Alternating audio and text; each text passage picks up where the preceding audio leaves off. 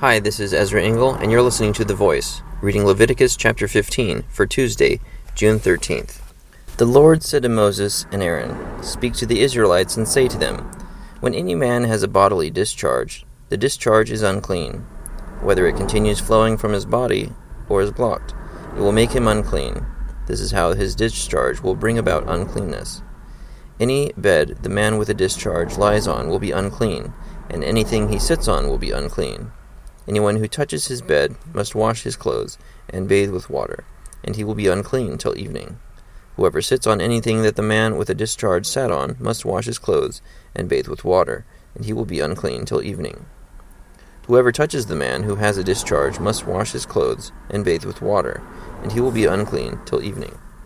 If the man with the discharge spits on someone who is clean, that person must wash his clothes and bathe with water, and he will be unclean till evening. Everything the man sits on when riding will be unclean, and whoever touches any of the things that were under him will be unclean till evening. Whoever picks up those things must wash his clothes and bathe with water, and he will be unclean till evening. Anyone the man with a discharge touches without rinsing his hands with water must wash his clothes and bathe with water, and he will be unclean till evening. A clay pot that the man touches must be broken, and any wooden article is to be rinsed with water. When a man is cleansed from his discharge, he is to count off 7 days for his ceremonial cleansing. He must wash his clothes and bathe himself with fresh water, and he will be clean. On the 8th day he must take 2 doves or 2 young pigeons, and come before the Lord to the entrance to the tent of meeting, and give them to the priest. The priest is to sacrifice them, the one for a sin offering, and the other for a burnt offering. In this way he will make atonement before the Lord for the man because of his discharge. When a man has an emission of semen, he must bathe his whole body with water, and he will be unclean till evening. Any clothing or leather that has semen on it must be washed with water, and it will be unclean till evening. When a man lies with a woman, and there is an emission of semen, both must bathe with water, and they will be unclean till evening. When a woman has her regular flow of blood, the impurity of her monthly period will last 7 days, and anyone who touches her will be unclean till evening. Anything she lies on during her period will be unclean, and anything she sits on will be unclean. Whoever touches her bed must wash his clothes and bathe with water, and he will be unclean till evening.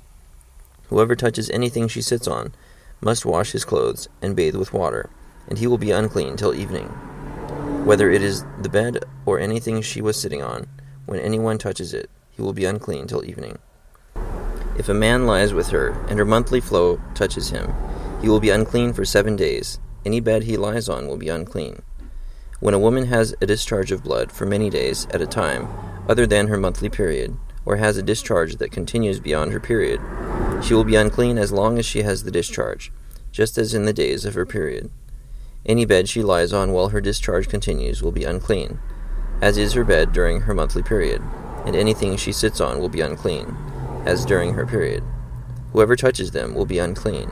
He must wash his clothes and bathe with water, and he will be unclean till evening. When she is cleansed from her discharge, she must count off 7 days, and after that she will be ceremonially clean. On the 8th day she must take 2 doves or 2 young pigeons, and bring them to the priest at the entrance to the tent of meeting.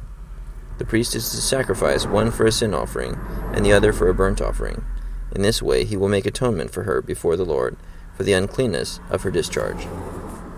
You must keep the Israelites separate from things that make them unclean, so they will not die in their uncleanness for defiling my dwelling place, which is among them. These are the regulations for a man with a discharge, for anyone made unclean by an emission of semen, for a woman in her monthly period, for a man or a woman with a discharge, and for a man who lies with a woman who is ceremonially unclean. Leviticus chapter 15.